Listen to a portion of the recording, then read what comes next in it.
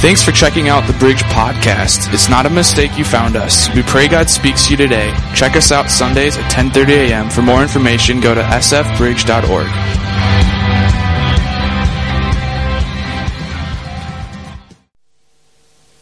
It was like every Friday I remember. This was my Friday. This was the Friday that I had remembered coming for years to come. And this day, I woke up, and it was just normal. I woke up next to my wife thinking everything's going to be great. In fact, she laid next to me in bed. Most beautiful woman I've ever met. Most wonderful creature. And we've been married for years. In fact, I have this entire fortress for her. She loves it. And I tell you what, man, she makes the greatest breakfast ever. Been married, and she woke up and made me breakfast, and we had our morning conversation that we normally do before I went to work. And I was into politics, and we sat down and we started talking, and it wasn't quite as normal as I remember. In fact, she seemed to have something bothering her. In fact, something aching at her, and I didn't understand what it was at the time. And so we talked, and I said, "Are you okay?" And just like every other one, they said, "I'm fine." Well, I don't know if she was. And so that morning, I realized what I needed to do. I needed to leave my fortress. I had to go to work. And if you don't know, I was governor over the entire area. In fact, all of Judea was mine. You didn't mess with Judea, or you messed with me. In fact, this was my territory. No one, and I mean no one, will question my authority, or I will send you to King Herod. And I remember this day, because we woke up, it just seemed like every Friday that we had had up to this point. We loved it, it was good, but something was off. Something was not the way it was supposed to be. Or maybe it was. And I remember that morning walking to my place of work, giving my wife a kiss, and she gave me a kiss, and on the way out, knowing that my life was going to change that day. I got into the city walls and got there into the place where I judge. In fact, as governor over this area, that's what I got to do. And I loved it. I loved it because all the authority was given to me. So I thought. And here I was, this day, this momentous day in all of history that I got to play a part. And I'll never forget when it happened. It was on that Friday, and in walked these guys from the Jewish culture, these high priests and their elders, all dressed in their elegance and their garb, looking like they own my place. They don't, I did, it's mine. And they walked in with a prisoner in hands and shackles. They walked him right up to me, all the way to me, and they brought him right in front of me, and they stood him right there. I don't know who he was. Wasn't very attractive looking. Had long hair. There was a tenderness about him that I couldn't quite tell you about. And he showed up right in front of me, right here. And I wasn't quite sure who he was, but I had a guess. It was my job to keep an eye on the political environment and atmosphere of what was happening in Judea and all throughout. And I wanted to make sure that I was pleasing King Herod. Because, man, when you're a leader, you have to lead well. And I tell you what, everybody loves you until you lead. And in that moment, that very moment, changed my perspective on life. In fact, I looked at this man and I said, "What is this man? What do you bring him to me for?" And they said, "This man claims to be our king." And I said, "He's taking over King Herod? What are you talking about?" And they said, "No, he claims to be king of the Jews." And I thought, no way. You see, this had come up before, and I've already gone through this before. I've just never had a face-to-face with him. In fact, I had already sent him to King Herod, and King Herod looked at this man and said, "He's no king. He's just a man. Maybe crazy, but just a man. He's no threat to our economy, to our jurisdiction, to anything. He's no threat to Rome. He's no threat to the empire." And so he sent him back to my jurisdiction, and it came back to me that day. And so here I am, staring in the face of this man that they call Jesus. And I'm looking at him. And these elders and the high priests And I'm looking at their faces, and there was something different. There was no joy on their face. But this man had a joy that I had never seen or even realized you could have. But I was governor. I didn't want to tell anybody about that. I'm Pilate. No one can know about that. I didn't want to say that. But I was scared. I was threatened by him. Not by the man they called Jesus, but by those that brought him. I was a people pleaser. I wanted the crowd to be pleased. And so here he was in front of me, this man they say to be Jesus. And I had heard, don't get me going on the stories and the rumors that we talked about behind closed doors about what they said about this man. Do you realize that they claimed that this man would actually raise the dead? Do you realize that they claimed that this man could heal? In fact, this man even claimed to forgive people of all the stuff they did. And I thought, he's either true or he is a lunatic or he's a liar. And what they say isn't true. In fact, this man almost became my hero when I heard one of the first things that he ever did was rumored that he changed water to wine. Who does that?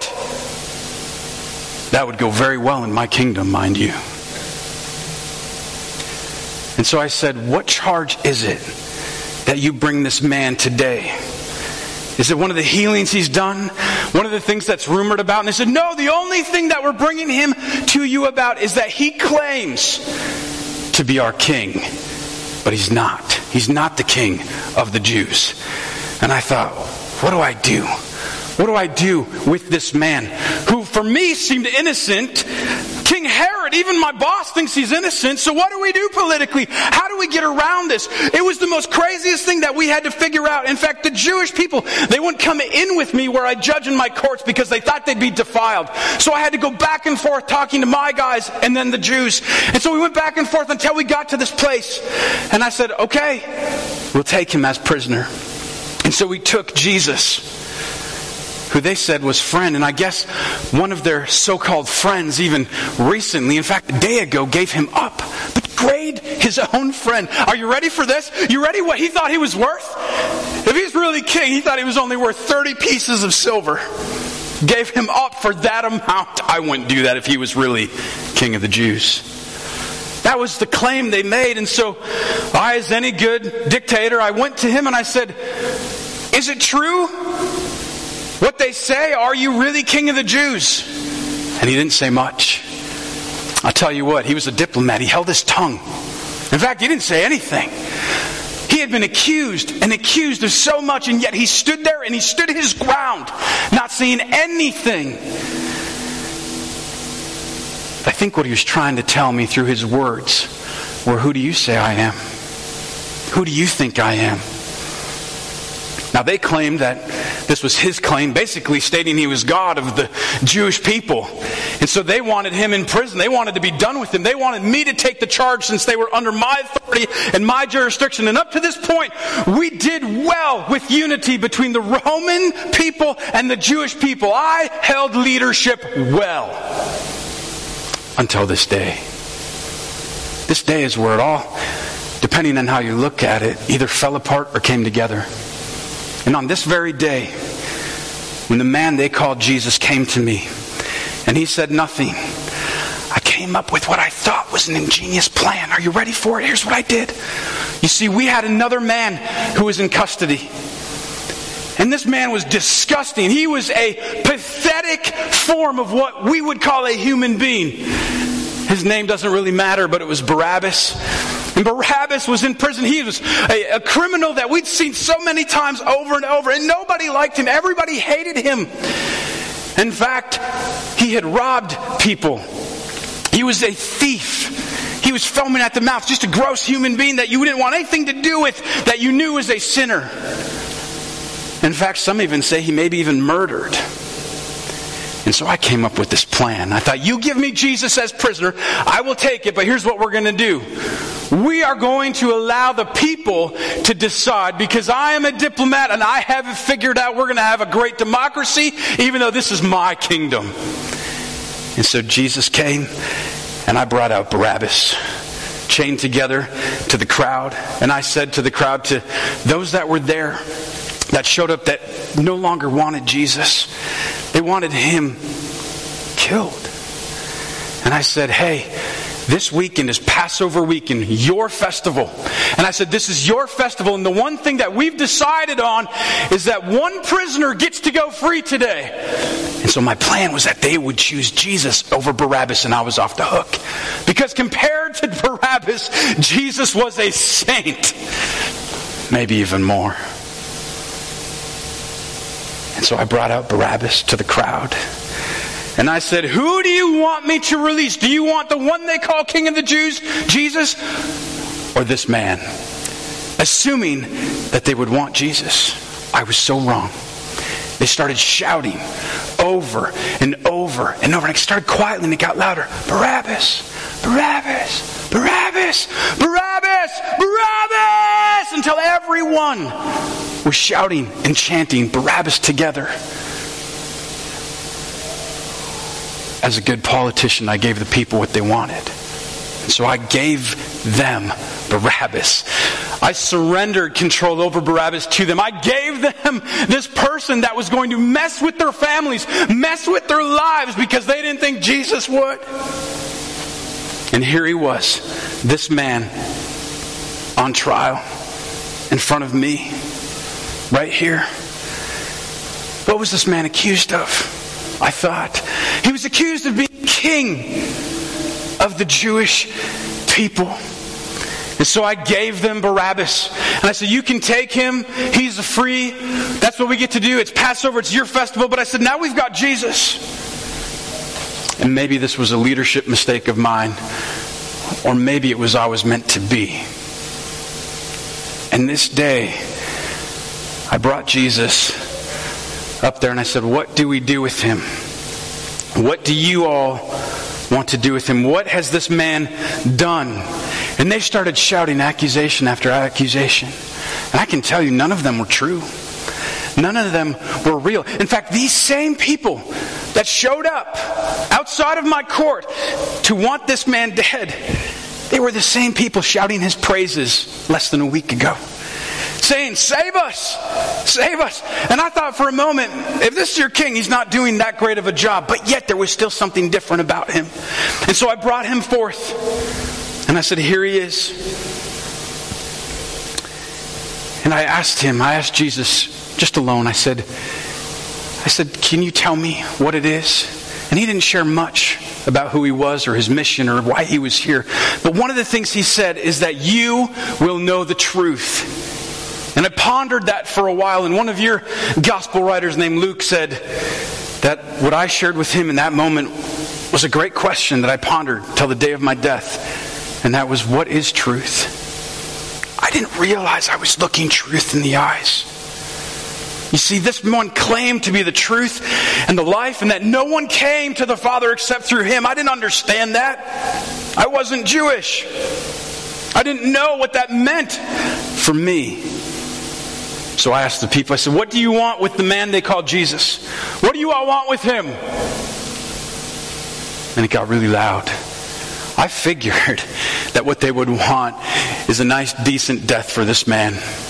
But no. Do you know what they wanted? Do you know what my people and the Jewish people desired? They wanted the most gruesome death that we have ever done in all of Rome. They started shouting, crucify him, crucify him, crucify him, over and over, cursing him, spitting at each other, wanting this man dead. I've never seen anything like it in my life, and I never would again from that day forward. In the middle of the shouts, in the middle of the terror, in the middle of the chaos in my mind and my heart as a leader, one of my servants came to me. I said, we need to talk to you. And he brought me aside. And he said, Pilate, we need to talk to you. He said, I got to tell you something right now. In fact, I was just talking to your wife and she sent a message for you. It was my wife. I stopped everything. I said, what is it? He said, your wife had a dream last night. And in the dream, she was tortured because of this man named Jesus. And out today, she's been suffering because of him. My heart sank when my servant told me that. And here's why. What I realized is that my wife was having this dream. Was it from God? Was it her own? I didn't know. But here's what I realized. My wife had no idea what I was doing at work in that very moment. And so something was happening. Either somebody was playing the big trick of mankind on me, or something divine was happening that I was a part of.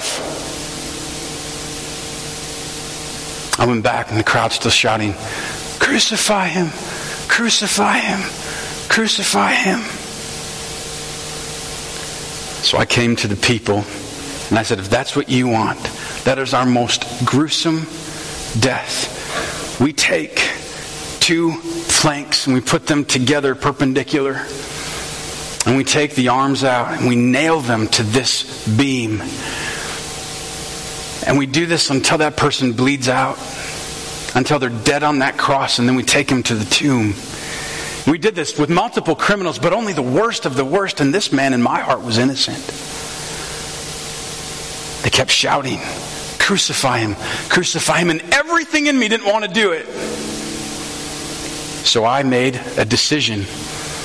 I had my bowl of ceremonial water, and I went to my water and I started washing my hands. And I said to the crowd, I said, "Silence, listen. This man is no longer on my hands. His blood is on your shoulders." I dried my hands off and I wiped them.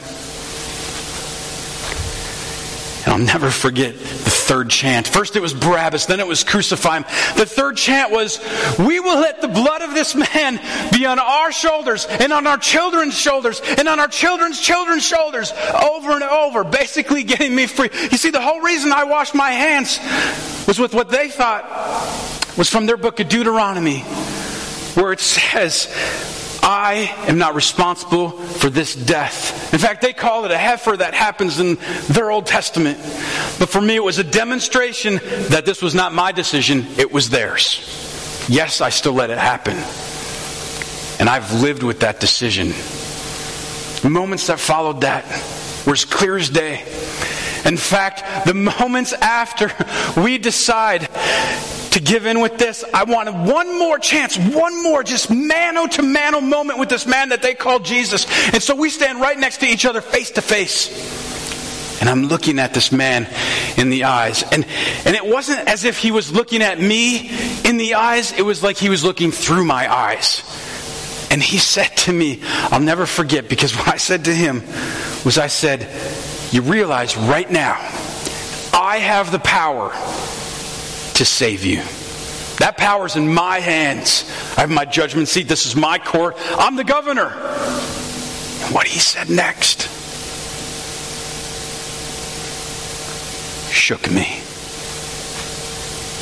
He said, "You wouldn't have that power if it wasn't given to you from above."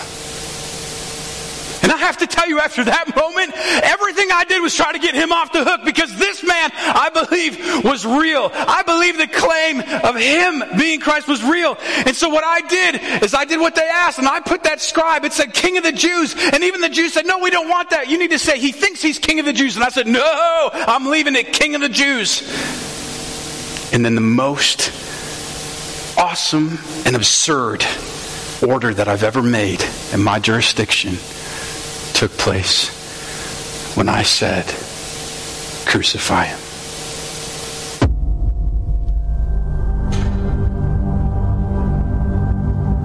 Then the governor's soldiers took Jesus into the praetorium and gathered the whole company of soldiers around him. They stripped him and put a scarlet robe on him, and then twisted together a crown of thorns and set it on his head. Then they led him away to crucify him. They came to a place called Golgotha, which means the place of the skull. There they offered Jesus wine to drink, mixed with gall, but after tasting it, he refused to drink it. When they had crucified him, they divided up his clothes by casting lots, and sitting down, they kept watch over him there. Above his head, they placed the written charge against him: "This is Jesus, the King of the Jews." From noon until 3 p.m, darkness came over all the land. About 3 p.m, Jesus cried out in a loud voice, my God, why have you forsaken me?" Immediately, one of them ran and got a sponge. He filled it with wine vinegar, put it on a staff, and offered it to Jesus to drink. And Jesus cried out again in a loud voice, "Father, into your hands I commit my spirit." When he had said this, he breathed his last. Can we praise him for who he is tonight? Can we do that?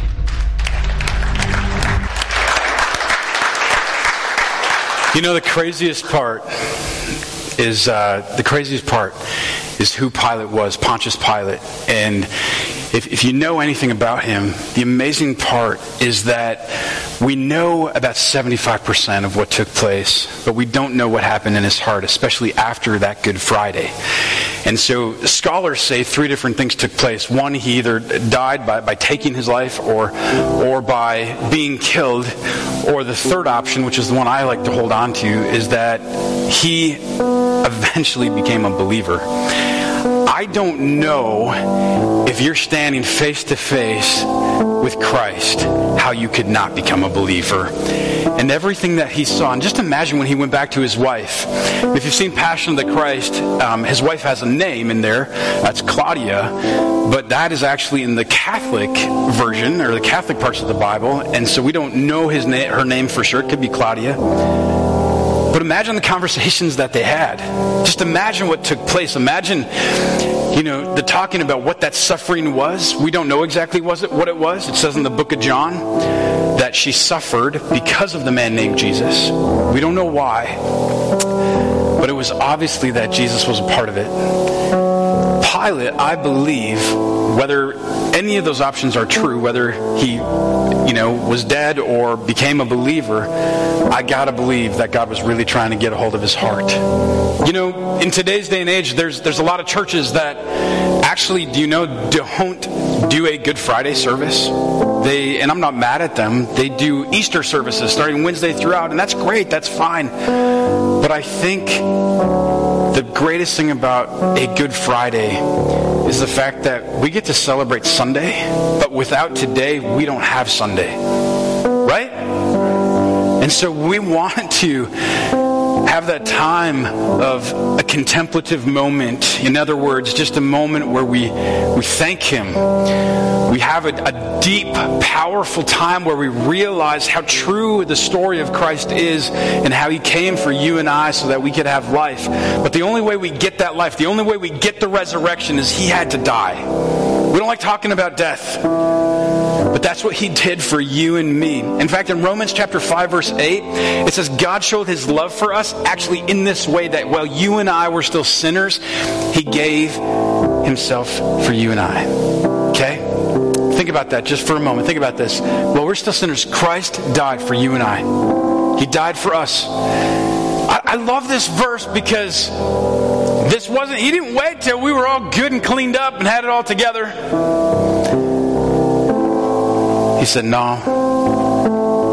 So on that Good Friday, yes, he died for us, but he died for Pilate. He died for Judas, who betrayed him. He died for the elders and the high priests. He died for the Roman Empire. He died for King Herod. Not just for us, but for all. And so tonight, this is what I want to do, man. I just want to pray. Let's just pray for a moment. I just want to have a moment of silence. I know we're usually loud and obnoxious at our church, okay? But there's also a time to be quiet and to be still. And so just as Kylie plays for a moment, just allow the Holy Spirit to speak to you just right now, and then we'll close in prayer in just a moment. Just let the Holy Spirit speak to you. What does tonight mean to you in your heart? Just for a moment.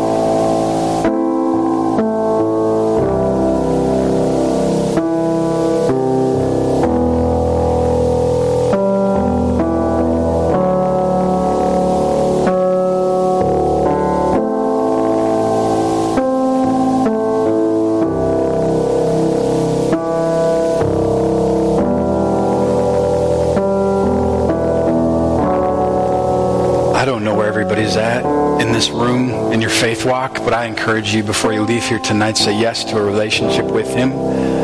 But I do think you took a Friday night out to come and to worship Him and to hear about Him and to experience Jesus together. And if that's you, I'm guessing most of us in this room have a relationship with Him.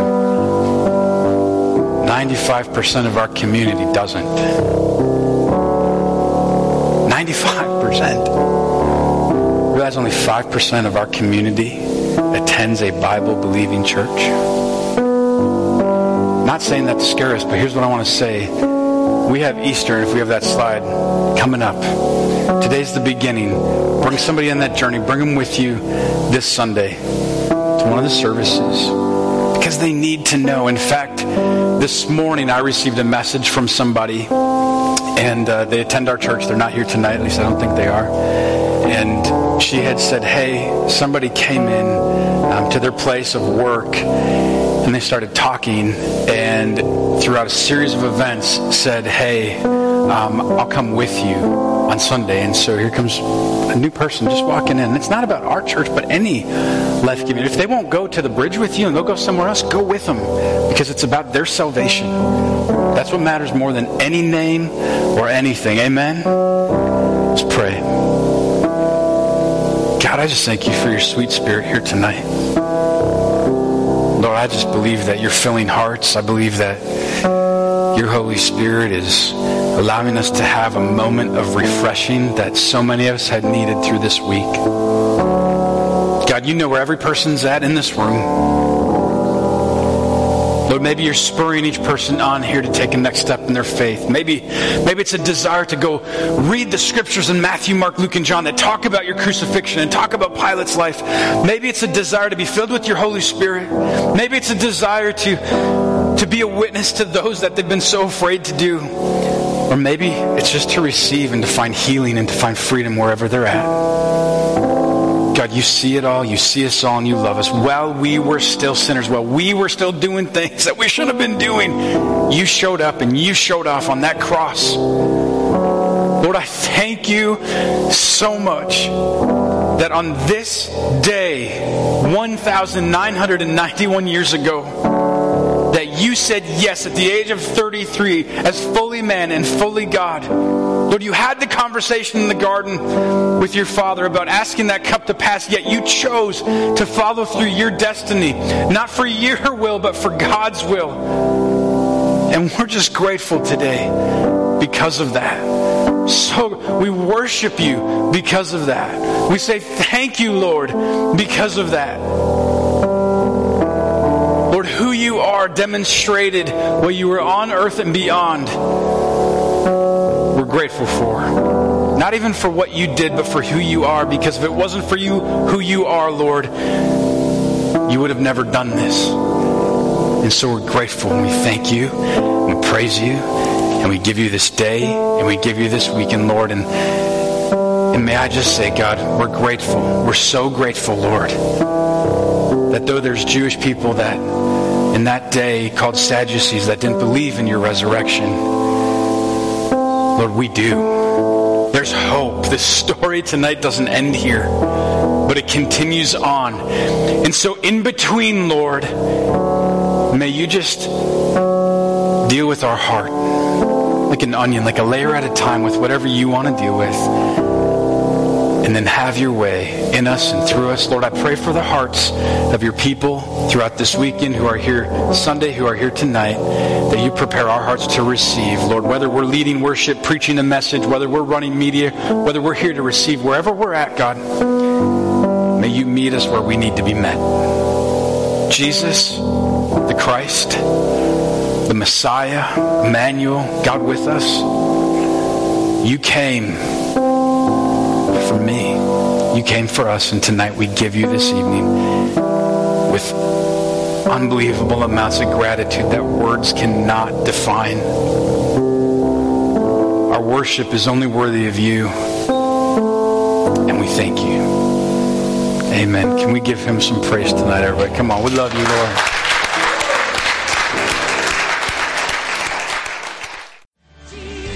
This has been a podcast of the Bridge Church. Have a great week. Stop in Sunday sometime and visit. If you would like to give, you can do so online at sfbridge.org. Have a great week.